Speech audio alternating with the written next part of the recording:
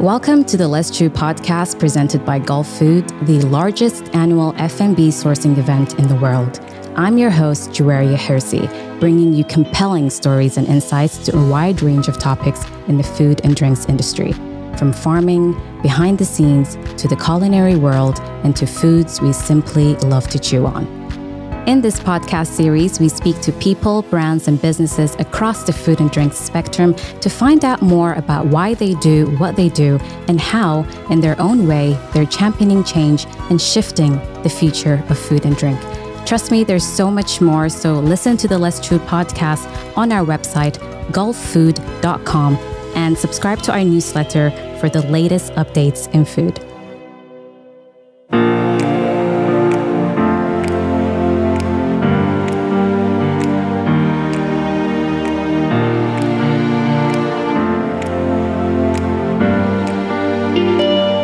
Welcome back to another episode of the Let's Chew podcast. As always, I'm your host, Mary Hirsi, and today we have an exciting guest, Mary Anne de Haan, the visionary supplying the UAE's top restaurants with her vibrant blooms. So whether you have dined at Tresind Studio, Nobu, Hakkasan, or Ossiano, chances are you have tasted Mary Anne's flowers. So Mary Anne is now the region's leading name in edible flowers and leading Mary Anne's fresh produce, growing sustainable microgreens and edible flowers and herbs in the UAE desert. So join us as we explore her story and the challenges she might have faced cultivating her farm and supplying the UAE's most renowned restaurants with her colorful blooms. Welcome to the Let's Chew podcast, Mary Anne. How are you doing today? I'm good, thank you. Thank you for having me here. It's exciting. How's your day been? It's been pretty good, thanks. Okay, perfect.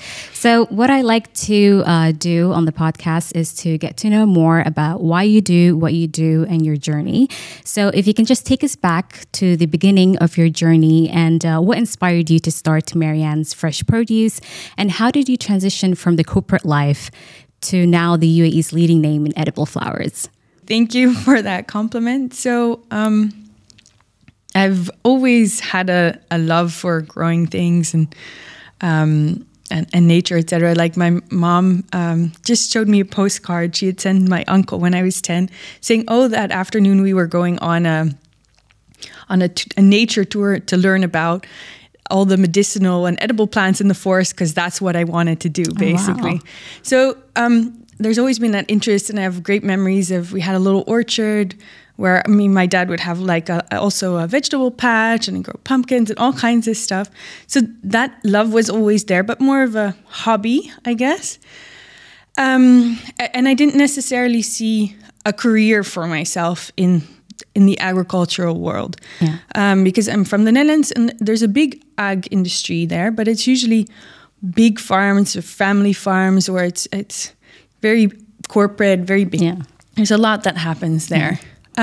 So I thought, okay, that's interesting, but not necessarily my career. I didn't see how to make a career out of that. But and then did one school and went to uni for industrial engineering, etc.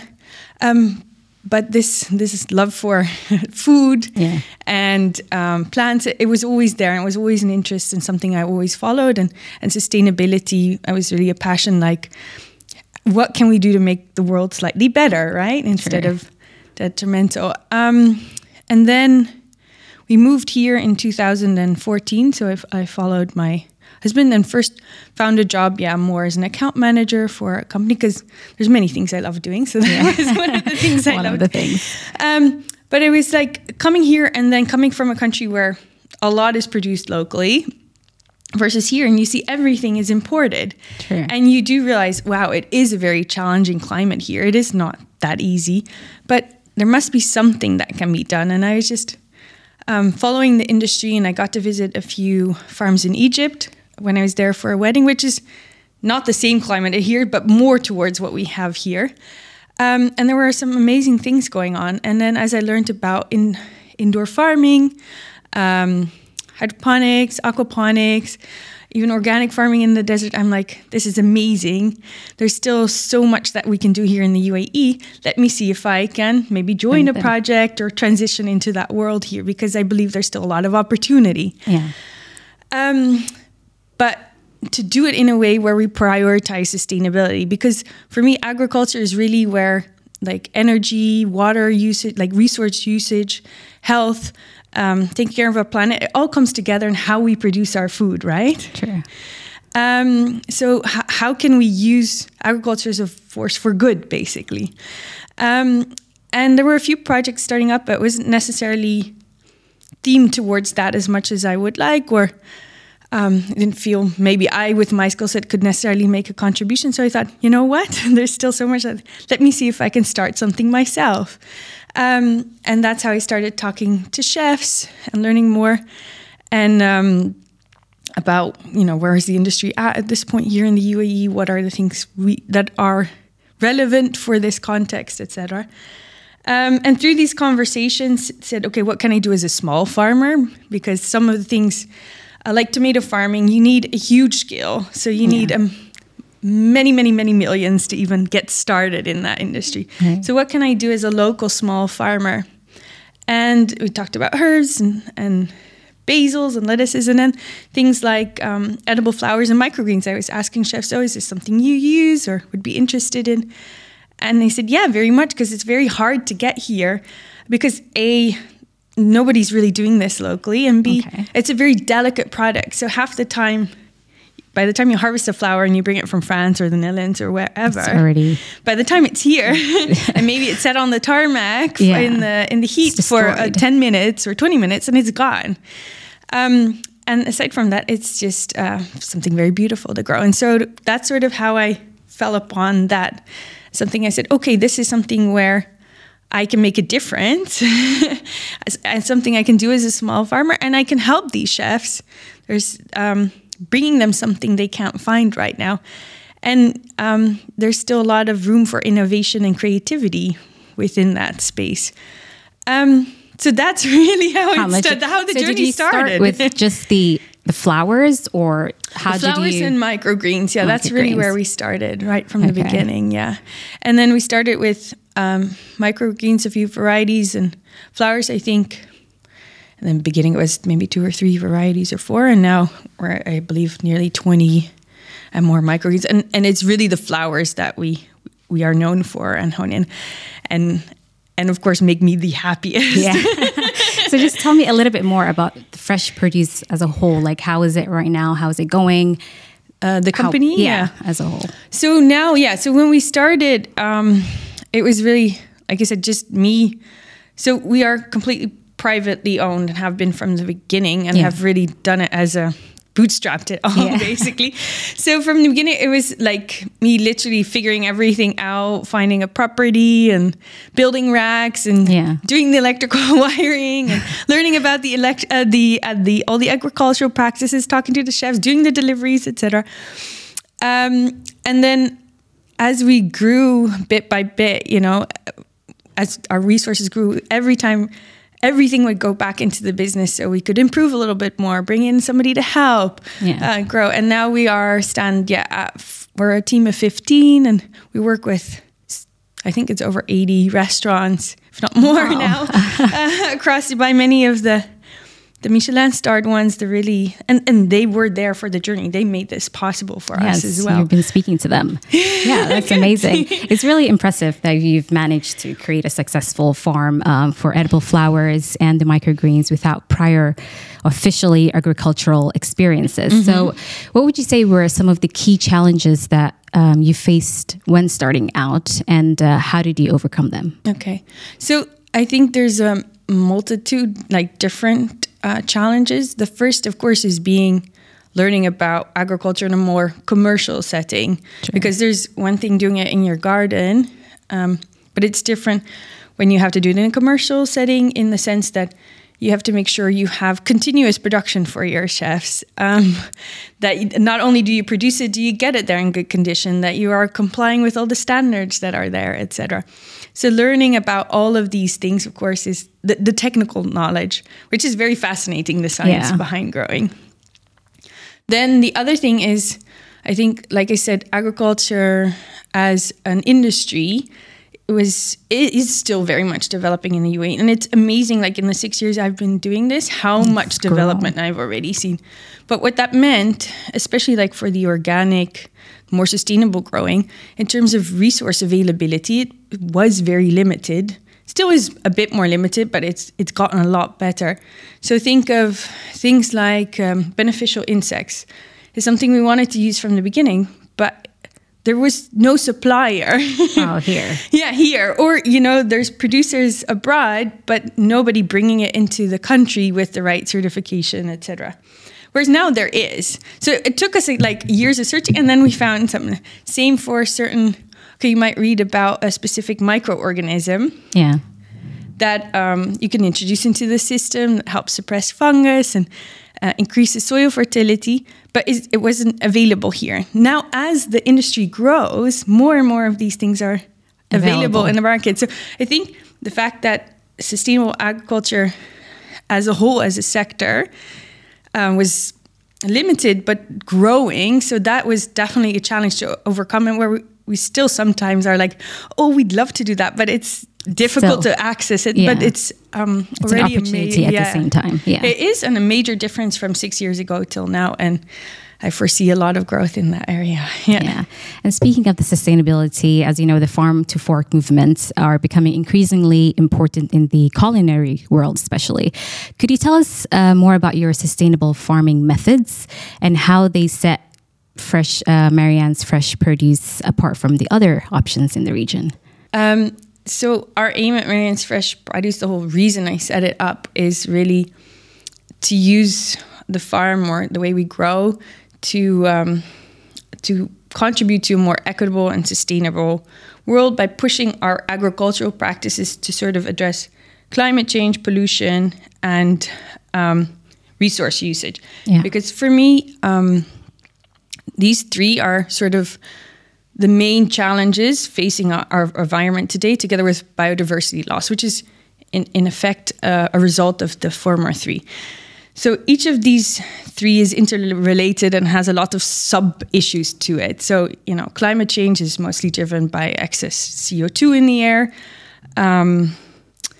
Then we have like pollution. You can think of plastic pollution, nitrate pollution, pesticide pollution, and then resource usage is how do we use scarce resources like water, arable land, energy, or anything, lithium, any limited resource, basically.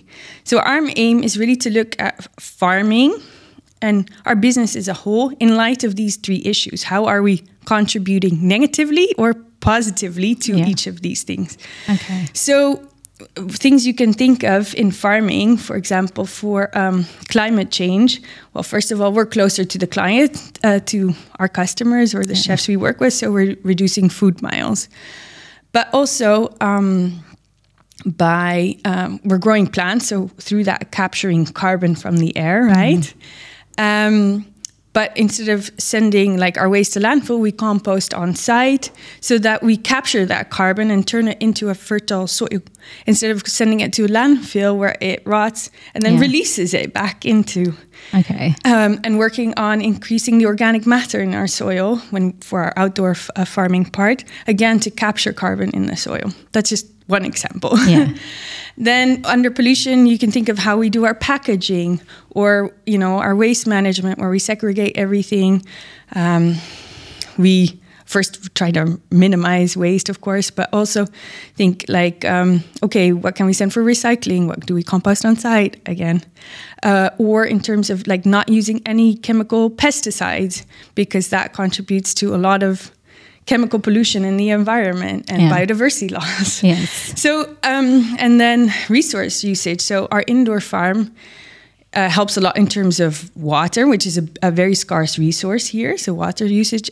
And also per square meter of land, we are producing a lot, but energy usage is a bit higher. Whereas outside, we also look at, how can we optimize water usage through precision irrigation, etc.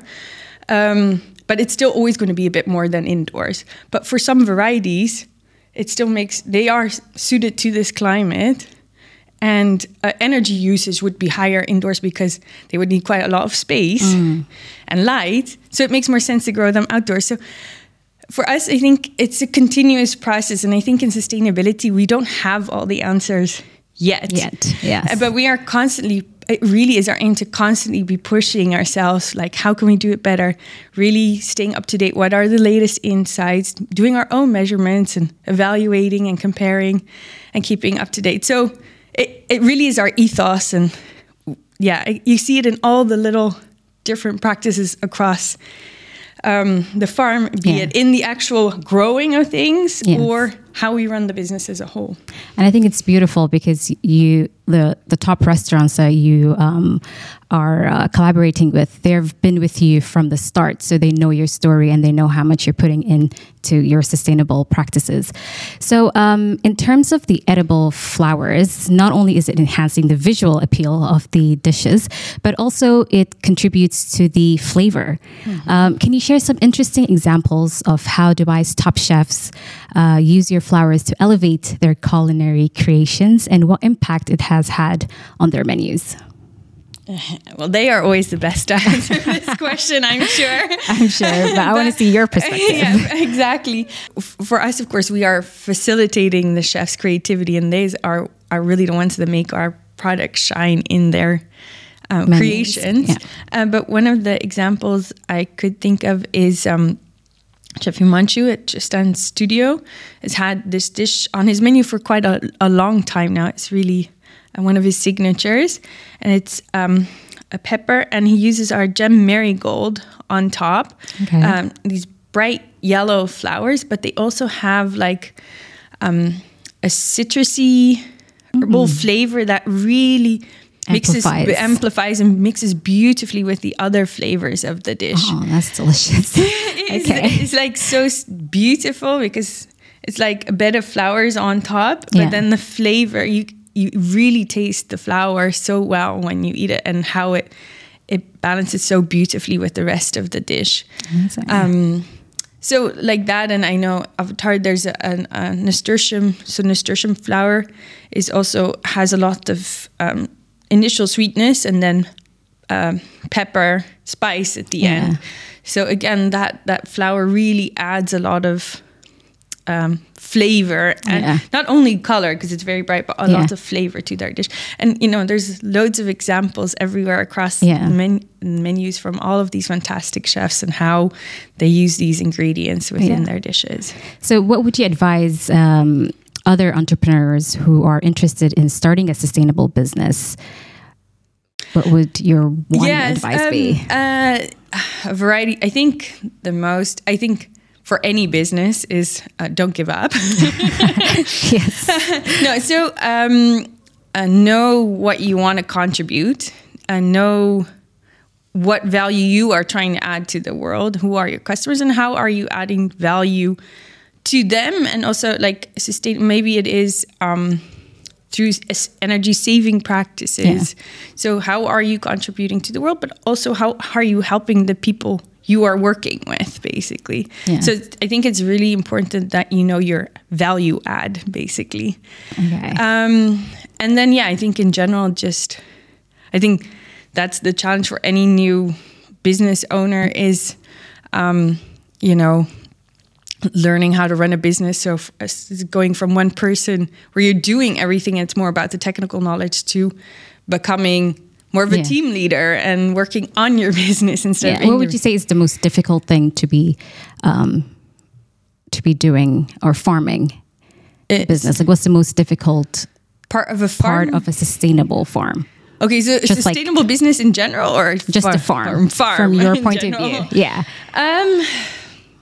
Is it the weather, or what would you say? I think it's very hard to say. Farming, obviously you need to have a love for what you're doing. I mean, that's for me not even a question. If you don't actually love what you're doing, because you have to be very patient and passionate. It takes a long time to learn and optimize, and there's always more to learn. The climate is definitely challenging, but then again, it also presents opportunities to push novel ideas, try new things, etc. So for me, I think it's not just the farming, but it's also finding the right people that support the same vision, making sure you all, as you grow, you make sure everybody embraces that same ethos of sustainability and thinks in the same direction, and everybody starts contributing to that same idea, that same vision of how do we make the farm more sustainable as we go along, and work with our customers to support them as well on their journey. Okay. And so how do you see the edible flowers industry growing in the next 5 to 10 years? Well, I still have a huge wish list of things I want to grow. Okay. So, I think there's still a lot of room for innovation and creativity and new things we can bring to chefs, etc. And look, the Dubai or UAE food scene is really going through a renaissance. Like, it's growing so much. There's so much creativity here. There's, the rate of development is amazing, and I foresee that to continue. So I think for edible flowers is going to be a part of that journey, or specialty produce, be it, adding more colors or flavors or sort of more paints to their paintbrush, basically. Okay. So that's, Okay. So see, I have no clue about the edible and flower industry. Yeah. So what makes an edible flower different than a regular flower for listeners who are just like me who have no clue? Okay, that's a very good question. Because I can't just go to a farm and pick a flower and eat it. Because sometimes when you're in it, you don't realize. Yeah. So there's a few things. First, it is about the actual variety of the flower. So inherently, genetically, are they edible, safe to eat? So you have to know the variety. Whereas some flowers can actually also be very poisonous. So it's good to know which variety. And then secondly is, how are they grown? Because, the variety might be edible when you see it on the side of the road, but it could be full of pesticides, or a dog has peed over it, or who knows. So for us, it's also very much about, producing them in a very clean, controlled way. So we know they are free of any contamination or any pesticides, etc., that they are fit for human consumption. So those are the two elements, I think, is what makes a flower edible. But if you want to grow in your garden and you know how you've grown them, then if you have the right varieties. And how long does it usually take to grow? You have to be for the flowers. Most of them, from like seed to first flower, is about 3 months, I would say. Okay, and it depends on the varieties. Most is around that. Some a little quicker, some longer. But that sort of gives you an indication. And how long is their lifeline? It really depends. And it also depends how you take care of them. Okay. So I think like our violas, some of our plants, because we really pamper them, we keep them up to a year in our indoor farm. Whereas some, like, inherently their life cycle is shorter. It's 4 months, 5 months, of which 3 months they're growing, then they give flowers for a short period. Yeah. And then they die off. Yeah. Oh, a year. That's for the really viola. Cool. So most of them are shorter. Okay. But again, it is like, if the more we can control the environment, give them the optimum environment to thrive in, the longer we can stretch their life. Oh, amazing. So looking ahead, you mentioned you have dreams of expansion, and you have a checklist of things that you want to grow. So what are your future plans for Mary Anne's Fresh Produce, and how do you see the farm evolving in the coming years to meet the growing demand for locally sourced produce in Dubai and beyond? So we've been very lucky that we've been able to grow like organically, basically from start till now, and we hope to continue that journey. It's really because of these chefs going on this journey with us, recommending us to other chefs, moving around to a new restaurant and taking us with them as a supplier. And we hope to continue that journey as the industry here evolves and grows. And using that growth basically to, like I said, add more varieties, be able to deliver a wider array of specialty products and work with them as, interest changes to new varieties, and really keep pushing ourselves in terms of sustainability. Okay, we are here now. What can we do even better? How can we sequester more carbon into our soils? How can we reduce our waste even further? Like, my dream is really for us to become like a net positive contributor in each of these fields. Okay. So that would be the ultimate dream. Perfect. Just one last question. What is your favorite thing to grow on the farm? And does any flower have better taste than the other? Ooh, it's hard to say like a favorite, because with the green, I love coming in, and then as you walk around, you get these different smells. Like one is more floral, and then you get more citrusy, and another one smells like honey. So it's like that whole combination that makes it so beautiful and colorful. Yeah. And yeah, definitely some have better taste than others. Okay. Like viola, I love because of its versatility and its beautiful colors. But in terms of flavor, it doesn't add that much. It's very mild, which also makes it very versatile. And then like Sweet Alyssum, I love, like the smell is amazing. Like it's like honey. That's like you're inhaling honey. But then you taste it and it's mustards. It's so surprising. Mustard. Wow. Yeah. Okay. And then, but I think like one I really like is slightly underrated. Maybe it's like these, we call it a purple bean. It is a bean plant, and it gives these purple flowers, and they almost look like little orchids. Oh, cute. And it's, and the flavor is very delicate, like a bit like beans, but like very sweet bean flavor, very delicate. So yeah, I think those. Yeah, I think that's an underrated one. Okay. Delicious. Yeah. All right, then thank you so much for coming on the show, Mary Anne. It's really a pleasure to have you on the Let's Chew podcast. Do you have any last words or anything you want to plug, where they can find you? Well, thank you so much for having me. It's been a real pleasure, and Absolutely. great to be able to talk about what we do. And yeah, we're in Dubai, so any chef who wants to find us, you can find us at Mary Anne's Fresh Produce. And where are you located? We're on Dubai Lane Road there. Yeah. Okay. Yeah. Perfect. Thank you so much. Thank you. Thank you again for tuning into another episode of the Let's Chew podcast. As always, please do leave us a review and let us know your thoughts on the episode. Until next time, bye for now.